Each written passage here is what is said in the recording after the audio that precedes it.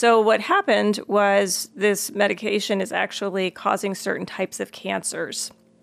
And so it was actually recalled. I mean, this isn't one where there were just a bunch of lawsuits. Yeah. It was recalled. You can't buy it now, off the shelves. And that was, I believe, in 2019. I remember that like when that did happen is I went to the store. I think we were together and I was like, oh, I need some Zantac. And you're like, oh, no, you can't get them anymore. No more Zantac. No more that's causing cancer. And so the types of cancers that it can cause are bladder cancer, gastric or stomach cancer, esophageal cancer, liver cancer, and pancreatic cancer. Wow, it's a wide variety. Yeah. But again, kind of like within that general, as you can see how you're taking it. Yeah. So there are 79,000 lawsuits filed. Prioritizing profits. Dangerous drug and product cases. Welcome back. Another episode. Prioritizing profits, dangerous drug, and product cases. Another week, another show. We did take a little bit of a break last week. We still got something out. Fernie, the mastermind wizard himself, put together a nice little compilation. I've yet to see it fully through, but I did see some clips, and they did look fantastic. How are you doing? How was this last week? It was fabulous. How bad could it be? We were in Las Vegas. Vegas, nice. Yeah, it was really good. It was a really, really nice trip. I mean, it was very different. I mean, the last time, like, everybody was there, which was really fun. This one was a little more low-key since it was just me and Peter and 1,000 attorneys. But very low-key. But it was really fun. In fact, let's see, Wednesday when we would have been recording, we were listening to Sting. Oh, wow. Oh, you know who Sting is? Yeah, it sounds familiar. It's like Kiss, I don't really know who Kiss is, but I know everyone says it, and it's like movies, they'll reference it. Well, he was like the lead singer for The Police, like big 80s band. The Police? I didn't know the police department had their own singer. You don't know The Police? Roxanne. Roxanne. Yeah. Roxanne song and Every Breath You Take. Mm-hmm. The Stalker song. Yeah. I had a bunch of them. Yeah. Not super familiar, but... Message in a Bottle. Yes, I've heard that one. All right. So you've heard all of them, but kind of on the probably in the oldies realm. It sounds like as much as I'm sure you love the podcast, seeing them live, I'm sure was a fantastic replacement. Well, it was really good. It was kind of like, so the last time you were there and John Fogerty, he actually spoke at the lunch. So this was the evening entertainment as opposed to the lunchtime thing. But it was kind of a discussion. Mike Papantonio was interviewing him and talking about his life. He, grew up in the UK and how he, got into music and how he got his name and all kinds of, little stories, and then interspersed with him playing some of the classic music that we all know. And so it was it was a really nice experience. But that's what I was doing last Wednesday when we would have been. So that's interesting that they kind of like intermingled those two areas, because you wouldn't imagine them having anything to do with lawyers or personal injury, mass torts. But it's interesting that they kind of bring them into the conversation. And I'm assuming it's more of entertainment value and like, a headliner, essentially, where if people are on the fence about going to Vegas for that week, that might put them over. Yeah, I mean, it's one of the perks. They always have interesting people performing. Just one of the perks of going. And then also, if you're going to Vegas, you kind of feel like you need to see a show or some entertainer. Yeah, pretty much. Actually, we had double billing this time because Paris Hilton was there as well. Wow. Yeah, and so we're going to get into that in detail when we talk about cases we're taking, because she was there about cases that she thinks we should take. And in fact, she was kind of pitching to 1,000 attorneys. That's interesting. Yeah. Again, another person that I wouldn't imagine having much skin in the game or really being interested in this kind of area. But I think it's great to see. I mean, it is very important, and it's good that it's coming to the attention of not only just everyday people, but also people that are famous and that kind of control the minds of a lot of everyday people. So. Well, and just that, lawyers get a bad rap, and a lot of people don't want to hang out with lawyers, so it's kind of nice when you see people. People want to hang out with us. It's really nice. I know. We're not evil, horrible people. We do a lot of good in the world. And, and that's the thing about Mass Torts Made Perfect. And one of the reasons I really enjoy going is, it's a group of attorneys who really, they're committed to changing the world in a big way, as opposed to like one car accident case at a time. Really changing policies, protecting, huge groups of people from these pharmaceutical companies. Yeah. So I always get very, impassioned and re-inspired whenever I go. And it's an opportunity to learn about what the new things are. It's interesting that you mentioned policy. Is that something that they discuss about, lobbying politicians to kind of set up some more restrictions or some more oversight over some of these pharmaceutical companies that have, especially, the ones that we hear so often, Johnson & Johnson being a big one, these pharmaceutical companies that are kind of messing up back to back? Yes, and it's actually, we're going to hit on, that's a really good question and very intuitive of you, because there's a few things that we're going to be talking about tonight that really go to how the lawsuits affect change in policies, in laws, that sort of thing. But yeah, oftentimes the lawyers are the ones who kind of start the ball rolling, where the lawsuits start happening, and that's when people start looking at things, and state representatives and politicians want to get involved. They see, oh my gosh, this is a really huge problem. And again, when we talk about the troubled teen industry that we're going to get into, without the lawsuits, people wouldn't know this was happening, and they wouldn't start, these whole movements. And so I think that does happen, quite often. There are certainly, like, for example, American Association for Justice has a whole lobbying kind of arm of it that does lobby for actual law changes. But that's a little bit different process. It's definitely one way to go. But then, just getting these lawsuits out there, getting the publicity, letting people know that it's a problem and it's a big problem, that really instigates a lot of change. Yeah, that makes sense. It's an interesting topic. I've always been interested in lobbyists and lobbying and how that whole dynamic works. I did think of it as a potential career path. Maybe I'll revisit it. But I think it looks a lot more glamorous, or it sounds a lot more glamorous on the news, or when you hear people kind of complain about it. I'm personally against it. I think it's a sticky situation. Don't want to get into it. But what we should get into is... we haven't heard what's going on with you. Oh, nothing too crazy. Next week, a week from Saturday. So I think when this releases, it'll be the upcoming weekend. I'll be going to New Amsterdam. Very excited. Europe, never been there. I've been to Europe. I was going to say, wait a minute. Went to Portugal last year, New Amsterdam this year. It's for a pretty big NFT event. It's pretty much the biggest for what I do, which is Solana, NFTs, a little bit of Ethereum. It's called Breakpoint. And they have it every single year, and they always host it in fantastic places. Last year was Lisbon, Portugal, and then we went to Paris after that, just because we were right around the corner as well.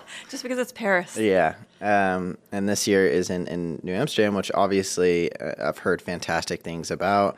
I'm sure you've went before. I've not actually been to Amsterdam. My dad went a few times. He absolutely loves it. And then also, you always hear the stories, red light district and the marijuana being legal before it was legal here, though. Right. It used to be like a big thing. People are like, oh, they're so excited. They're going to go to Amsterdam. And how crazy is it? You can just walk around and you can just go into places and there's like a menu of marijuana options and it's legal and blah, blah, blah. And I'm like, okay, that's kind of old news now. But what is new news? Mushrooms. Are those legal now? Yeah. Yeah, psychedelic mushrooms are legal, so you can do essentially the same thing as dispensaries, but for... Man, that's a little more intense. Yeah. Well, and it's so interesting, too, because there's so much in the news these days about using psilocybin, the active ingredient, and the mushrooms for mental health issues and really using it medically. But, again, that's not legal yet. And so maybe it's kind of the same thing. It's legal in Amsterdam, and then the states will start potentially legalizing it medically. Yeah. And then after that, maybe it will even go to recreational, like the way of marijuana. I don't know. Who knows? Kratom, another plant. That's out there. You got dispensaries of that. Why not? Yeah. People get all hot and bothered about that. I know. I am excited, though. It is a little bit of a business trip just because it's more networking. Yeah. I'm not going to be having any necessarily like big meetings there, but going for the grants program that I'm currently working on and leading with Monkey DAO. That we work with Solana Foundation, so going to be meeting up with them. And then it's kind of like an opportunity for all of these organizations and communities that have been talking for, years and years, or at least the last year since the last one, all these newcomers to come together and meet IRL. And so there's always a ton of IRL events, just people who have never seen each other or never met in real life, and then they finally get this opportunity. So a lot of organizations host events, and Monkey DAO has, I think, 4 events. Which me and Christina got VIP passes. But of course, you are a VIP monkey. VIP pass, you gotta do what you gotta do. So we get for sure spots at all of the events, which is fantastic. It can kind of become mayhem when you have thousands of people trying to get into, a 100-person event. That excited for that. And then I barely got us into the first NFT NYC. I don't know if you remember, there was the Magic Eden yacht party. Oh, I remember you sent me pictures of you guys on the yacht. Yeah. And it's not, it's a yacht, I guess, but it's more of like a miniature cruise ship. There's like floors to it. It's absolutely massive. And so they're doing another one of those, and I got us both into that as well.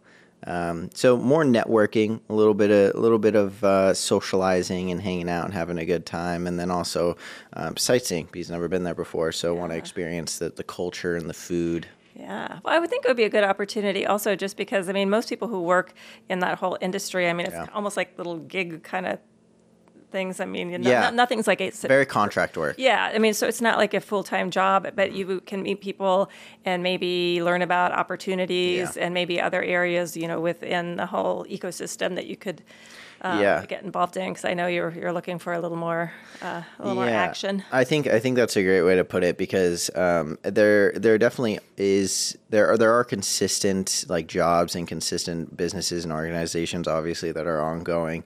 But a lot of the specific work, especially that I do, a lot of advisory and just kind of niche area is stuff where people only do it once or twice, or each organization does it. Like, for example, releasing a collection. People aren't just going to keep releasing them.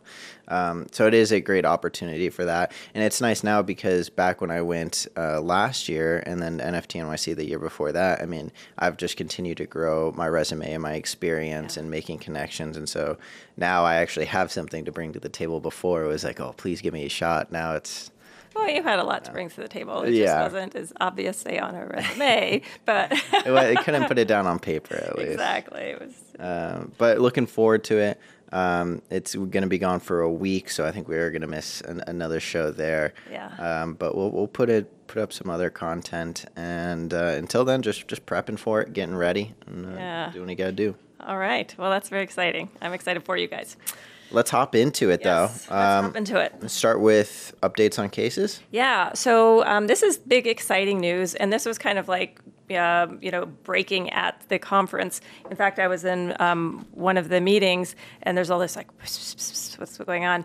And what had happened is in the Zantac litigation, there was a case, one of the bellwethers that was getting ready to go to trial in November, and it settled. Wow. Yeah. And so everybody's like, ooh, this means it's going to settle. And subsequent to that, it does look very much like this litigation will likely settle probably in the first quarter of next year. Wow. There's actually analysts, financial analysts figuring out what they think is going to happen. And this is GSK is the manufacturer, GlaxoSmithKline. And so they're, people are watching their stocks, and the stocks went up a little bit after they settled this case. And again, I think that they settled it out of concern that if they had a huge verdict, that makes the stock prices drop. Yeah.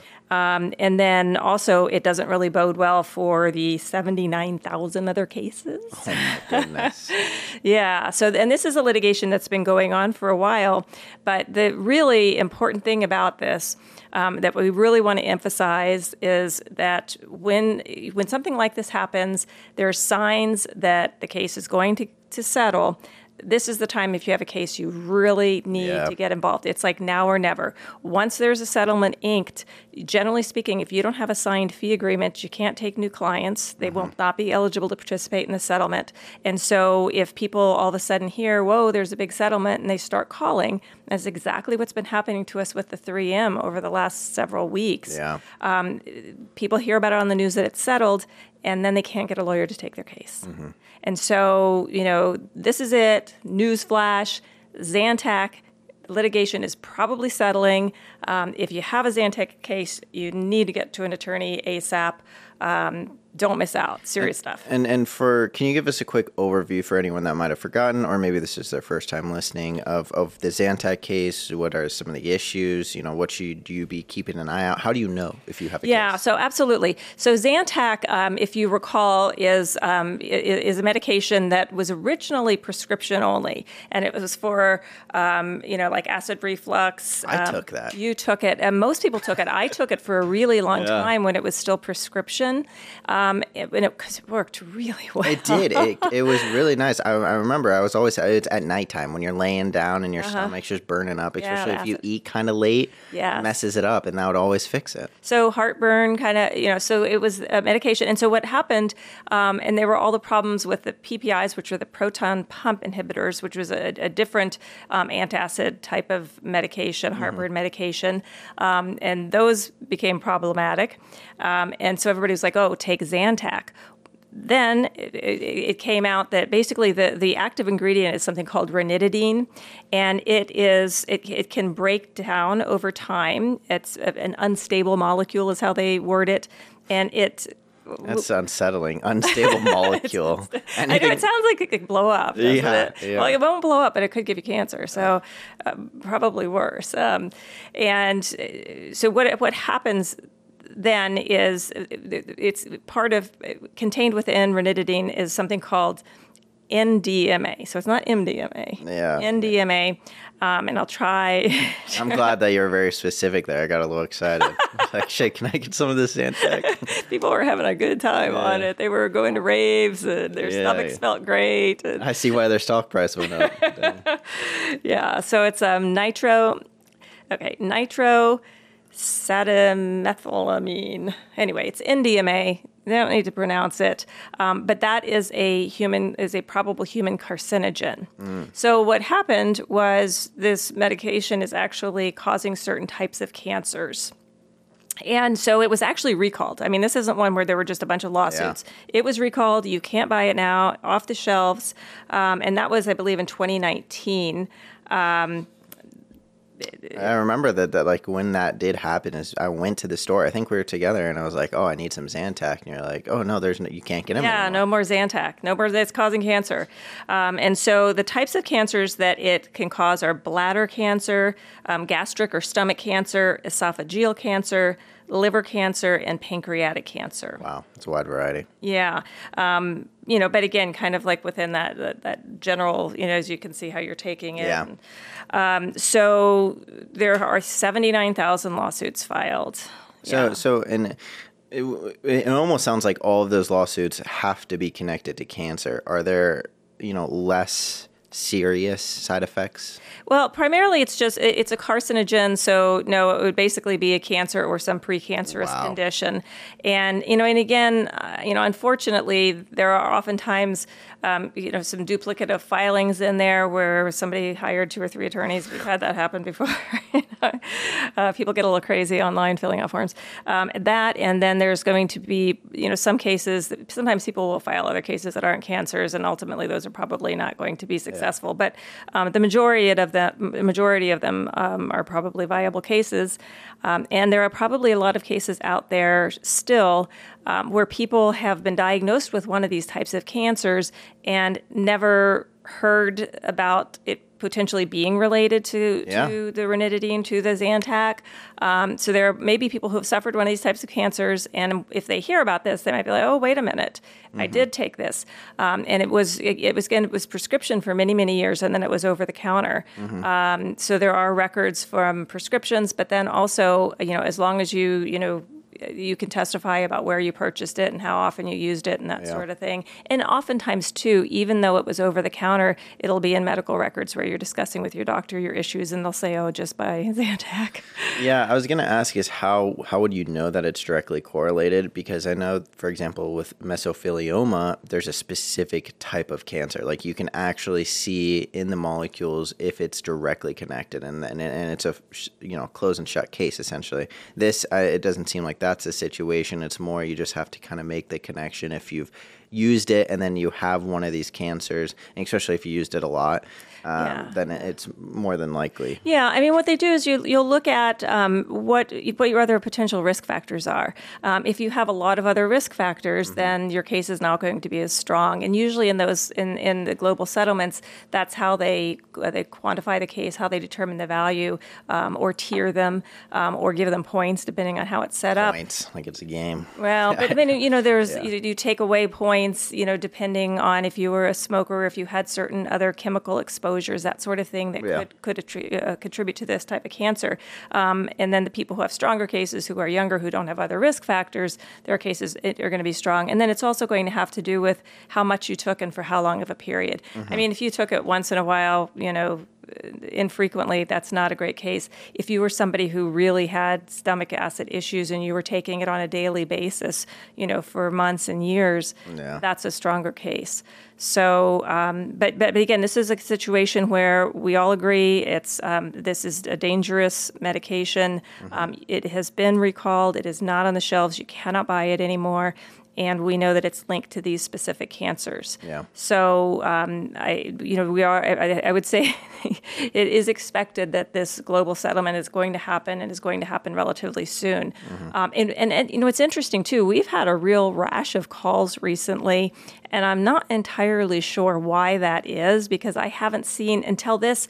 I mean, the kind of news I look at, I'll see, some rumblings about what's happening, but it's not in like mainstream media. No, of course. Yeah. So I'm not really sure why people were all of a sudden reaching out, but the people that have reached out, now we're calling them back and saying, hey, let's get this information in more quickly. Yeah. Time is really of the essence here. And again, to anybody out there, if you or anybody has one of these types of cancers, were you using this medication? Yeah. Because there's certainly a good chance that it caused or contributed to the cancer. Yeah, I mean, and it's so scary too, because this was something that was over the counter, and like we said, like I was using it, you were using it, and who doesn't have heartburn or I don't know, stomach acid at times? I mean, stress. I mean, I can remember years ago, and again, that was when it was prescription, but I mean, my stomach was just in agony. I mean, I was working crazy hours, really stressed out, and I mean, that's what got me through. Yeah. It worked well. Well, and I think it's one of those situations where you wouldn't assume that there would be any connection there. You'd have no idea unless you hear about it, or unless someone tells you that you should take a look at it. And those cancers are very specific to the area that it would affect. So if anyone has any of those, which what were they again? Bladder cancer, gastric stomach cancer, esophageal cancer, liver cancer, and pancreatic cancer. Yeah, so if anyone has any of those, then it makes sense to just reach out and at least see if you were taking Zantac at any point, over the counter, prescribed, then at least kind of look into it. Because it's good news that it's settled early. I mean, and that's a pretty big deal. These bellwether cases are essentially, a look into what the larger scheme, the larger cases, bigger picture is going to look like. Right, like a sample case. A sample case, what they could expect in the way of verdicts. And that's so them wanting to settle this, it's like, I think they were scared. I think, because again, a huge verdict would then make the value of all of the cases go up. Yeah. And if they thought it was going to be a defense verdict, I don't think they would have settled it. Well, and it's interesting, too. You said that their stock price went up after they settled it.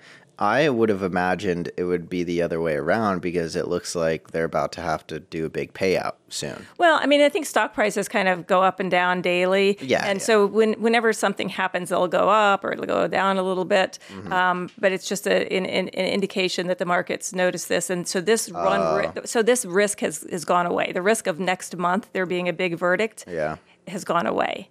And also it would bode well for them to potentially settle the case in what they would consider a more reasonable amount. But I mean, suppose they get a verdict for, $10 billion against them. Oh, holy shit, your stock's going to go crash, right? Yeah. And then, I'm being crazy with 10 billion, although, see, $5 million or something like that. And then, you look at, and there's 79,000 of those. Yeah. Shit. That's a lot. And then you're going to see the stock go down and stay down. So, making this move was smart on their part. That makes sense. And it's good. It's so interesting too, because before we, last episode, before you left, we were talking about how you can kind of find out about some of these little things and what's going on and stuff before it necessarily gets out to the wider public. And this seems like one of those situations. You mentioned you went into the room, you heard whispering, you're wondering what was going on. You went to a back table, asked someone what was going on, and you heard these details. Yeah, well, and then it's in the news, but it's not like a big blasting news thing like a huge verdict would be. Just the fact that they settled a case that's not going to go to trial. And most people wouldn't think much of it if they didn't know what it actually meant. No, I mean, it's going to be in the news that I follow, but it's not going to be in the news. It's not going to be on Channel 4 or NBC or something. They're not going to be talking about it, but they would be talking about a big old verdict. All this propaganda news, I'm telling you. They won't tell us what we need to know. Okay. Anyway, that's really good news. Good news for all of the people who have already got their claims filed, or for people who are getting involved now. But again, I just don't want this to be a situation like 3M, where when the news comes out that a settlement's happened, damn it, it's too late. Yeah. So. Yeah, and I feel like this is just going to be kind of the consistent story here, is as these cases that have been going on for a long time now, and a lot of them got kind of hung up during COVID with the lockdown and everything. But now with everything getting back on track and these settlements getting closer, it's even more important for people to reach out, because once that settlement date comes, then like you said, it's too late. The attorneys aren't able to take any more cases after that. Yeah, and just to be clear, it's too late to be involved in that settlement. I mean, in theory, as long as your statute of limitations hasn't run, you could still file an individual lawsuit. But it's that now you're going to be looking at 5, 6, 7 years in litigation and all of that. Whereas getting involved in the settlement, once it settles, that's going to move pretty quickly, and you're going to get resolved. And the other nice thing about this too is that some of these people have filed cases, 4 years ago. If somebody gets involved now, they get their case filed, they might get it settled within a year or paid out even close to that. That's true. That's pretty amazing in these types of cases. That's crazy. So jump in now. And I'm assuming cases like this are pretty big payouts if they're all cancer-based. Right? Well, yeah. I mean, cancer is pretty horrible. And some of these, for example, pancreatic, is almost always terminal because it's so hard to catch it early on. And then, the other cancers, again, if you catch them really early, they may be survivable, treatable, but what you go through is really devastating in any of these types of conditions. So yeah, they should be relatively high dollar cases would be my expectation. Again, stronger depending on how well, how much you used, how long you used it, and other risk factors. As in any case, the strength of your case is going to vary on your individual circumstances. Well, it's an unfortunate situation, but it is good news for that situation. Oh yeah. And definitely looking forward to hearing more about that. It looks like hopefully it's around the corner.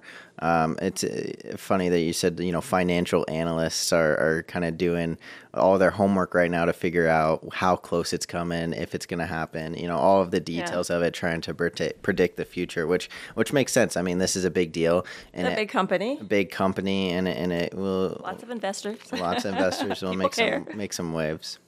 I do want to make sure that we kind of get through everything, though. Do we have any other updates on cases? Well, we do, and this kind of goes to what you were saying about how lawsuits may affect rules and laws and that sort of thing. And this goes to the chemical hair straightener cases that we've talked about previously. And the FDA now is considering banning hair straightening chemical products. Wow. Right. And again, this comes up. I mean, the study came out, lawsuits started getting filed, and that's when you really start seeing the number of people who are affected. And this is now a proposed rule. It's not in place yet. But the way that the process works is that they propose this rule that potentially banning the products, and then they will get public comments. And, of course, I mean, the companies don't want them banned, but they will ultimately, then make a decision about banning the products. Yeah. I mean, we've talked about this. I don't remember which episode. One of the early episodes. Certainly, we can put a link for anybody who's interested in that. But just to kind of recap briefly, these hair straightening products, if you use them relatively regularly, greatly increase your risk of uterine cancer. Yeah. And of course, it primarily affects Black and other women of color who use these more often on their hair. Yeah. So a lot of just kind of troubling aspects to the whole thing, the marketing it to kids, but I won't go crazy on it. I mean, I will go crazy on it, but not right now because because like you said, we have a lot of things to cover. But this is a major development that the products may actually be banned in the future. And that's all hair relaxers. It's not just the ones that are being directly connected. Well, the ones with the specific chemicals that are likely to increase. It's got the formaldehyde and they're called endocrine disruptors. Mm-hmm. So those are the ones that would be banned. And it's going to be something to see because I think a lot of people probably weren't aware. I'm sure there are people using it right now today, have been using these last few weeks and had no idea about the potential risks and issues coming up. And then it's going to be from one day to another where they're just not going to be on the shelves anymore. Well, and that's the thing. I mean, and sometimes that's what has to happen. And where people, again, we talk about this, we see it in the news, but it's a very brief flash in the pan on most news stations. And so many people have missed it. People who are regularly straightening their hair may not even know about it. Yeah. So it takes something like this where you actually take the shit off the shelves so they can't use it. And then they look it up online. They're like, where's my hair relaxer? Right. But I mean, it's for their protection because not everybody hears about this. Mm-hmm. I mean, think how long it took to get people to realize that smoking caused cancer. Holy crap. I mean, and a lot of publicity. And these companies are certainly not putting that publicity out there.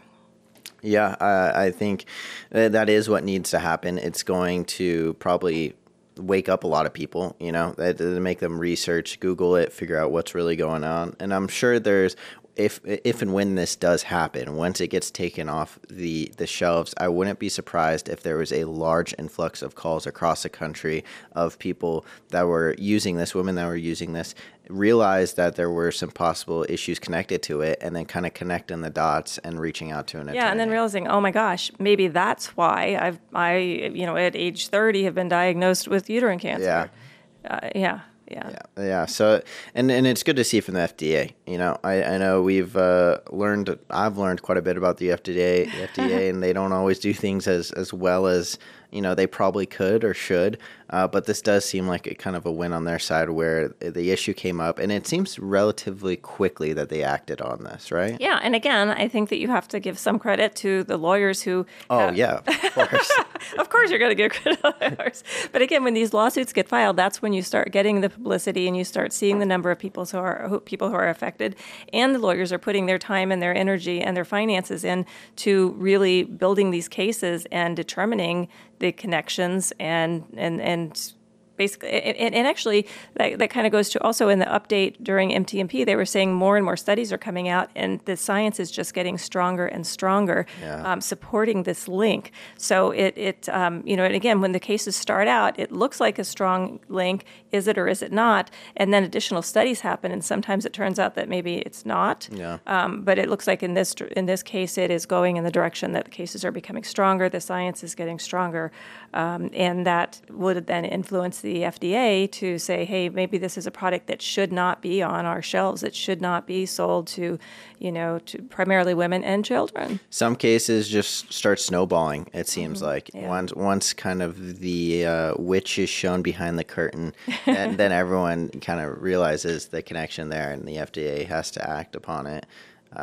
Isn't it Oz who's behind the curtain? Oz. I thought it was. Oh, you're right. It is Oz. I think the witch is in the castle with the flying monkeys. Yeah, you're right. That's been a while. It's been a while since I've seen that one. I was going for a good analogy there. I missed the mark. That's all right. It's close. I knew what you were getting at. I definitely want to continue updating on that, though, because I am really interested to see the effect that it will have to have those taken off the shelves. Because, I mean, with it, going back to the Zantac, is that I had no idea there was any issue. I would have kept taking them, even probably to this day. Even if I knew there was some issue, like you said, it helps a ton. I would have been like, oh, well, I'm sure I'm not going to be one of those people. I'm gonna. It just helps a lot. I'm gonna keep on doing it. And there's people using these hair relaxers probably have no idea, because this is definitely something that it's pretty niche. I'm sure a majority of news stations aren't going to be reporting on it, and even the ones that are, like you said, flashed in the plant. Yeah, just briefly when there's a lawsuit. Yeah. But, and what you said is kind of the perfect example that, you were using this medication and it was in the news enough that it was recalled, but you hadn't seen it. It wasn't, for whatever reason, that was not something that you saw, you knew about. You're looking for it on the shelf, and had it been on the shelf, you would have continued to use it. Yeah. So again, getting it off the shelf is the only way to protect people if this is a really seriously dangerous product. And here we go. This is the one way like you said, that women are going to stop using it. They walk in and it's not there anymore, and it's going to potentially save lives. And so if a FDA ban does happen, what does that mean for the status of these cases? I mean, I would imagine this would push it forward a lot quicker. Oh, yeah. I mean, it would... Yeah, I mean, is it kind of like a done deal at that point? Because the FDA is now openly recognizing, wow, this is a problem. There are issues. Maybe it's not these specific cancers or these specific problems, but it's too much of a problem for us to leave it out there. I mean, it's never a done deal, and they're always going to argue. I mean, like, for example, Zantac, the same exact thing. This is a problem. It's a carcinogen. You can't sell it. But we're not going to sell the cases. We still don't think it's a problem. We still don't think still don't think people are getting cancer from it. So they'll still continue to fight it, but it makes it so much stronger and such a harder fight, and so much more likely that, yes, they're going to resolve the cases. So. That's good. And did you find this out at the conference this week, or was this something that came out in the news? Oh, that was both, actually. Yeah, I'm assuming it was going to be big news at the conference. I mean, this is something that's new. I know that they're pushing it at one of the previous ones as well. Well, we talked about the hair relaxers. I was in a group meeting on that, and then we talked about how the science was getting stronger. But it wasn't until actually I got back that that it came out that they were proposing it. In fact, let's see if I see the actual date on this. It was maybe like a day or two after I got back that this came out that the FDA was going to ban it. So that actually hadn't hit the news when nobody I knew talked about it at the conference. But yeah, that's kind of breaking news. Breaking news. Always. You heard exactly. And it won't be a flash in the pan here. We'll be bringing it back up in the future. All right. Well, we should probably get into our main topic, because it's a really interesting. Let's do it. Interesting topic. And so that is the troubled teen industry.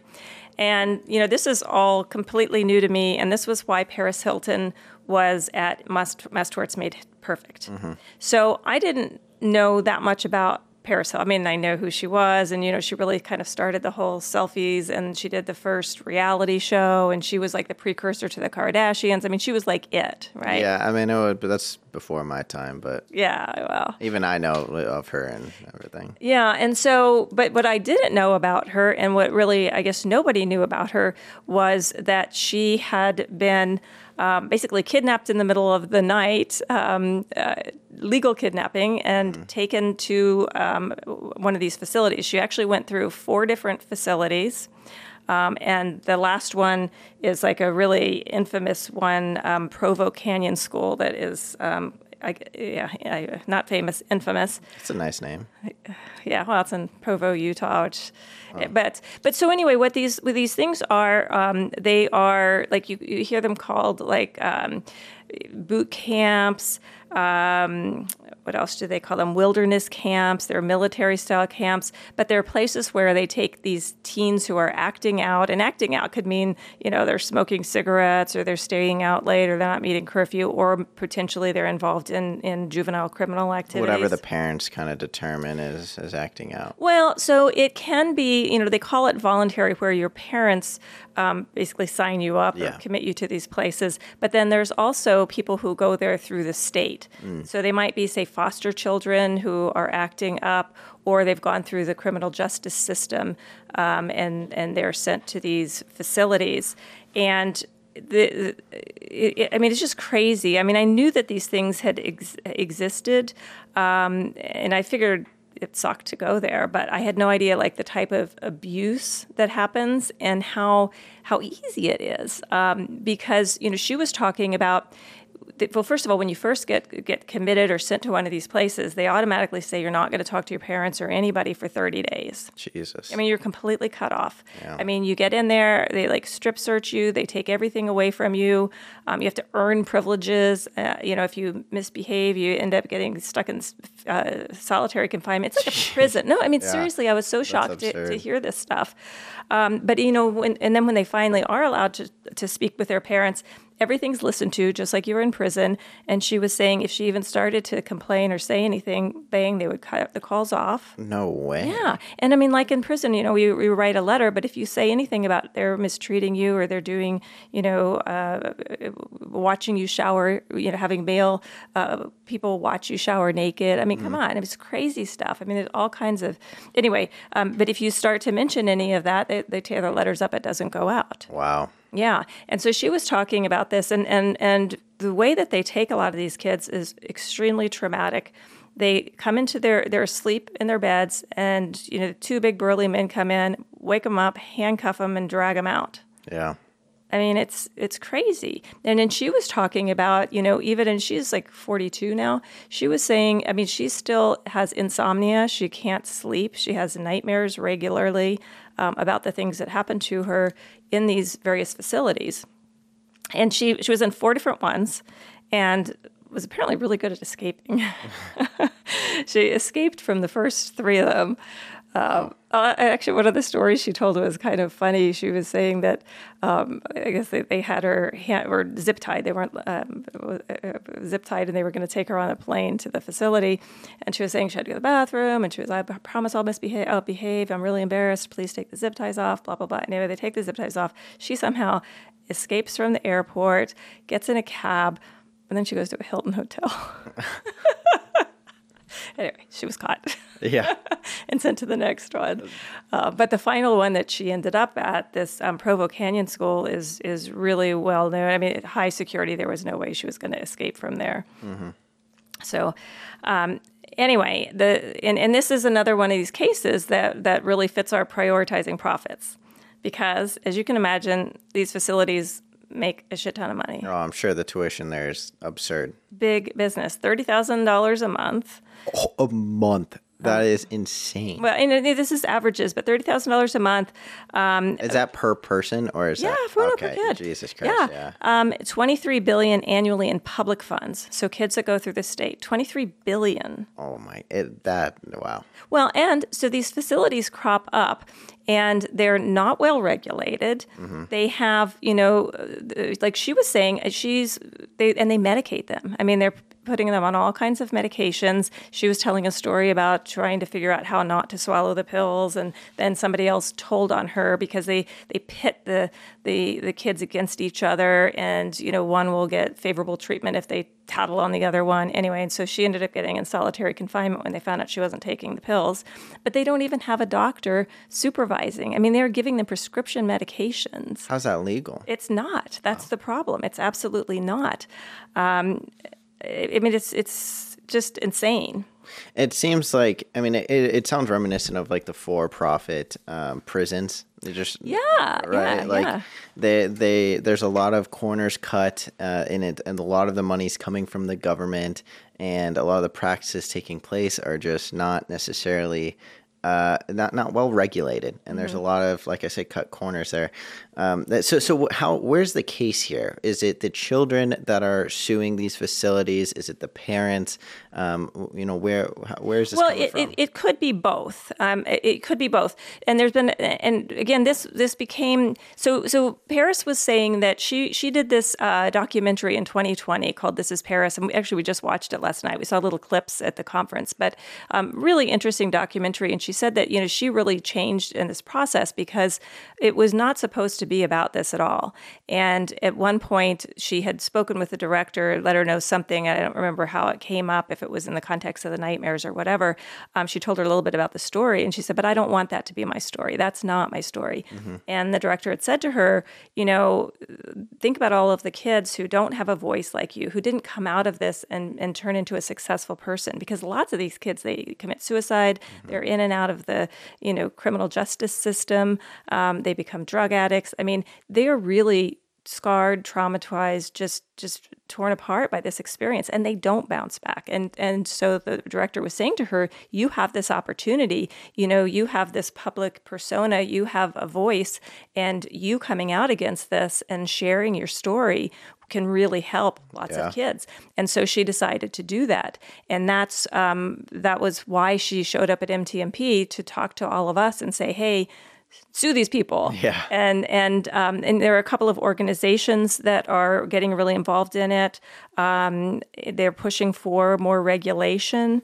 And kind of how this got out in the news too is both Paris and then a couple of really horrible situations that happened recently. Now, historically, I guess there was this place called the Dozier School for Boys, and there were like 80 kids who were killed there over the years. Unmarked graves. I mean, crazy shit, right? How is that even possible? Well, it shouldn't be possible. And the state of Florida actually came out and issued a formal apology and put up... they've done a formal apology. Okay. Sorry about that. No. And then, put up a, what do they call it? I don't know, a place to recognize the boys, a monument. So a couple of really horrible situations. And there was one, let's see. Oh, Cornelius Frederick. This happened, a 16-year-old boy. This was through Lakeside Academy in Michigan. And he was restrained because he was throwing food in the cafeteria. 7 male staff members got on top of him, crushed him, and asphyxiated him, killed him. Oh, my God. 16 years old. And this one got a lot of publicity. This was in 2020. And then also a young girl, 17-year-old Naomi Wood.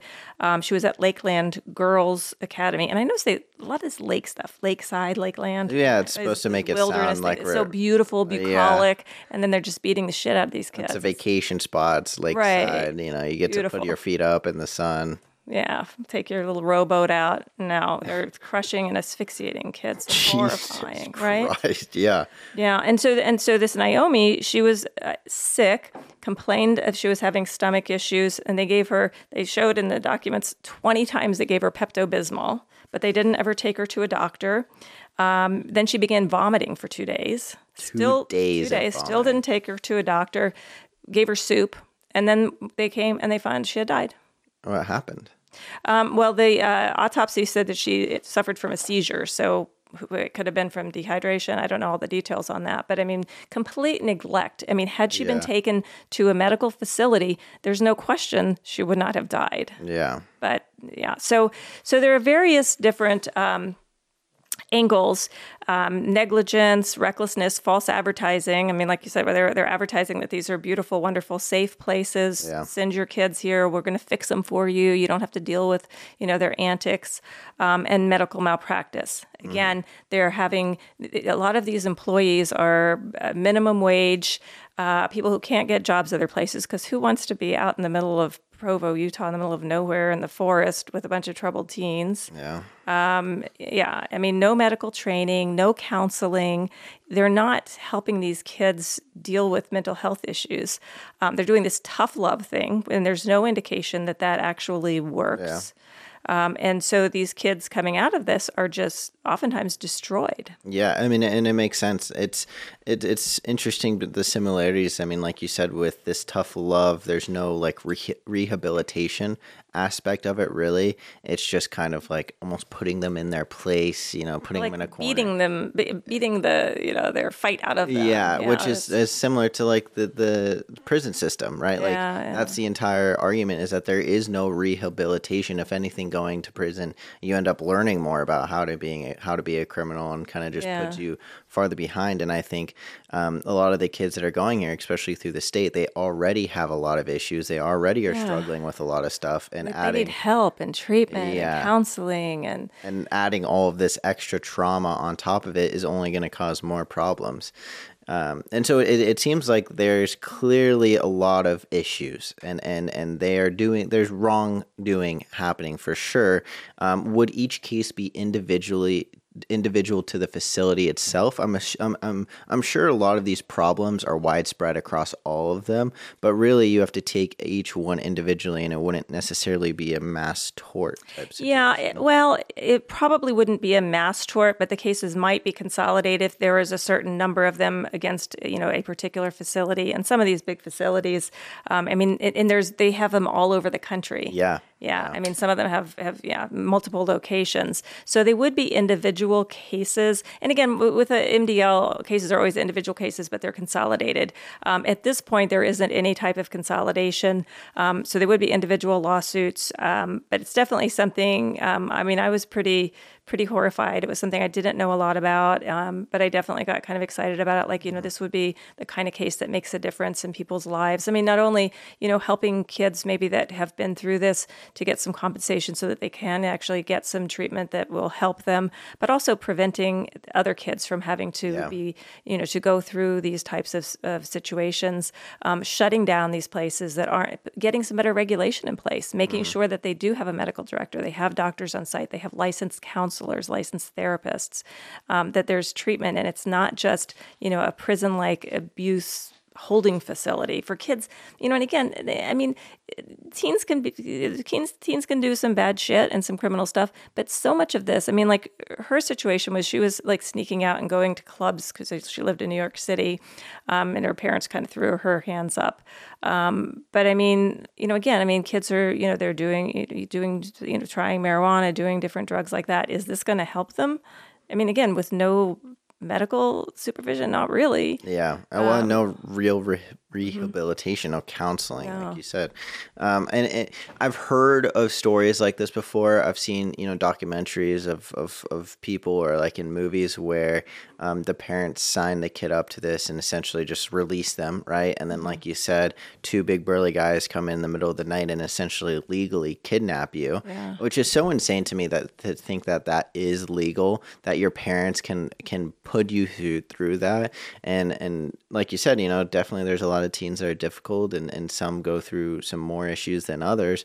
But either way, I mean, that is just such like a defenseless, nothing you can do situation, where you just have to be kidnapped. You have to go to this facility, and then once you get there, you're not allowed to talk to your parents. You're not allowed to talk to anyone. You're just thrown into this new place with no communication to the outside world with these type of conditions. I mean, that's just insane to me. Yeah. Well, I mean, you think about it. I mean, think about the trust issues. I mean, your parents, I mean, you may be pissed off at them and, air quote, hate them. Yeah. But I mean, they still take care of you, presumably. And obviously they want you to be in a better, they think what they're doing is the right thing, and certainly with Paris Hilton, her mother was on there and she was pretty horrified because Paris had never told her some of the things that happened to her there. I mean, she just got out and didn't want to have anything to do with it. But I mean, just how that just destroys your, sense of trust in anybody, that somebody would just allow someone to come and drag you out of your bed.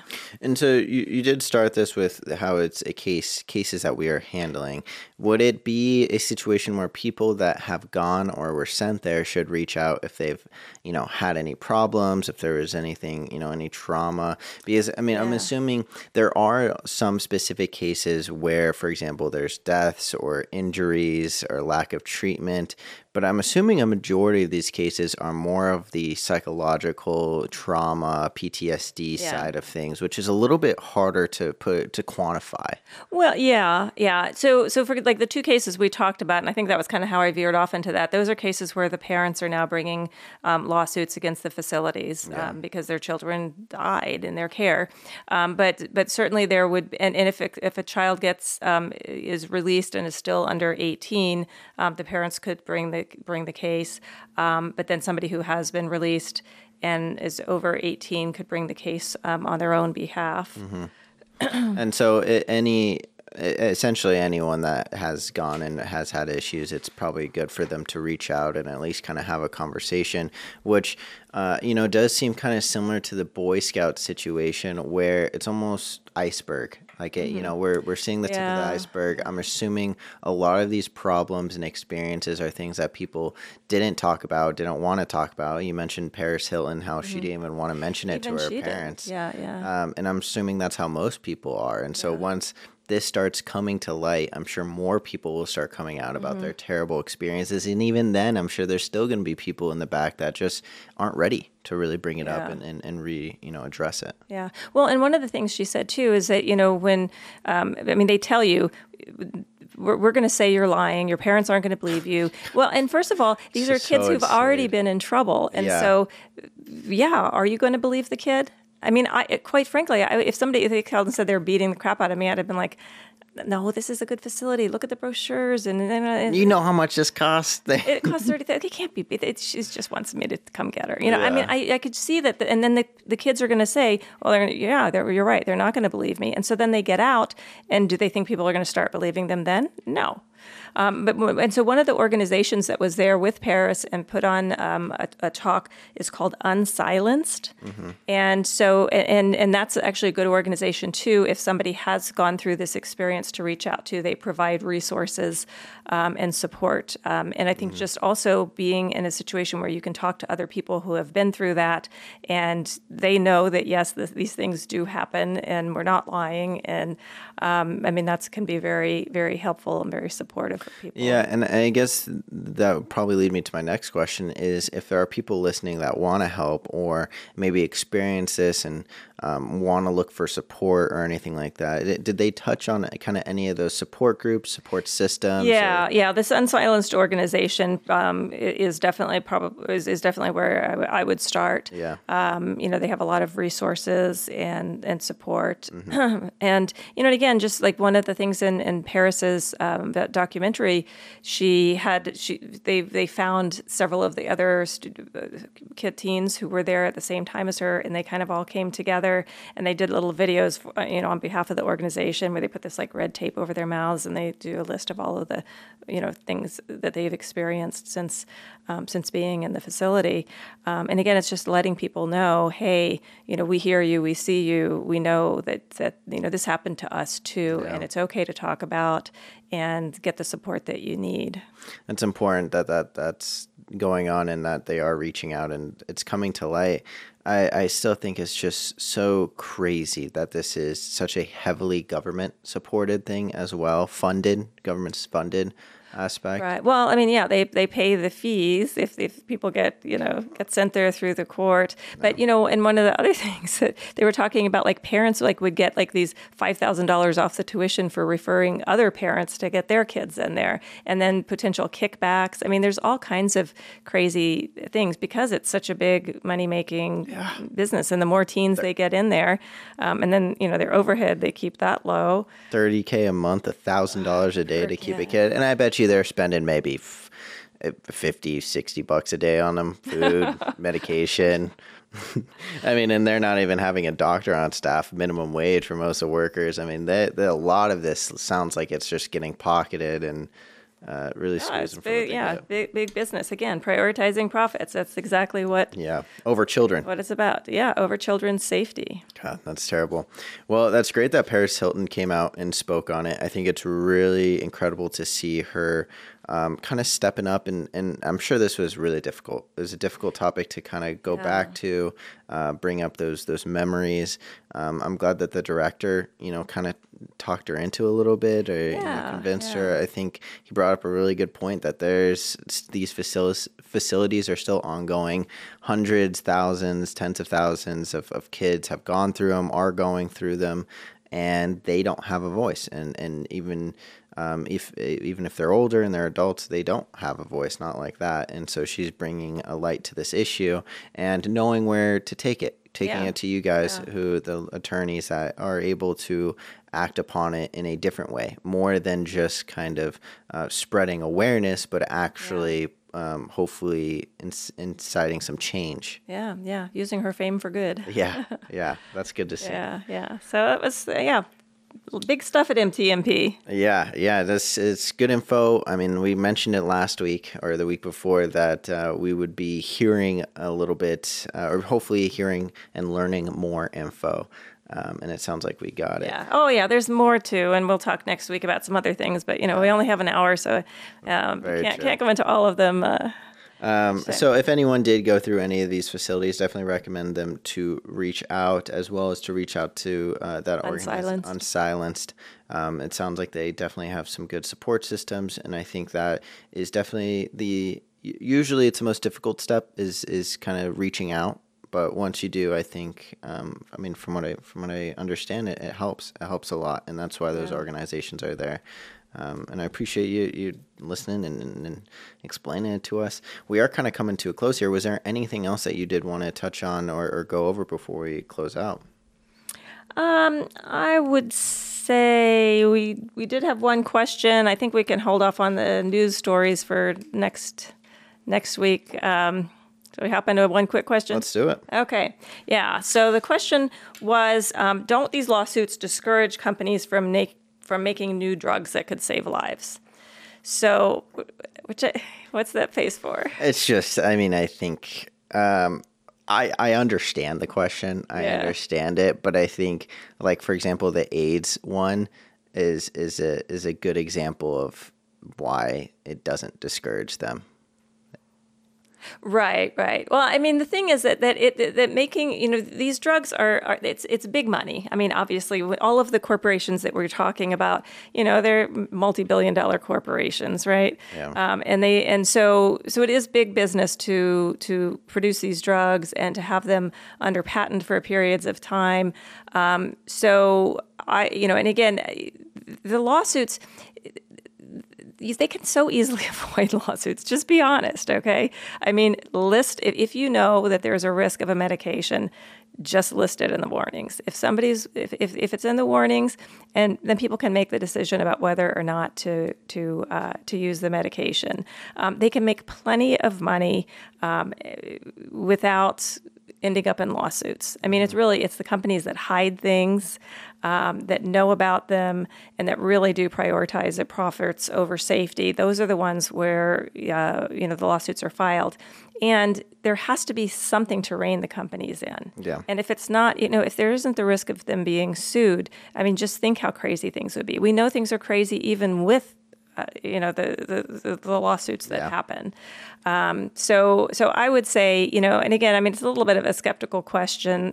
I don't think anybody wants companies just to be completely unregulated, not called to task when they're caught doing. Yeah, well, it's interesting because it almost comes from the perspective that they are making these drugs specifically to save lives, which from what we've discussed is more of a secondary to anything. Is the first one is money. I mean, with the AIDS drug situation where they had a better drug and they were just kind of keeping it under the table and not releasing it until their patent on the first one ran out.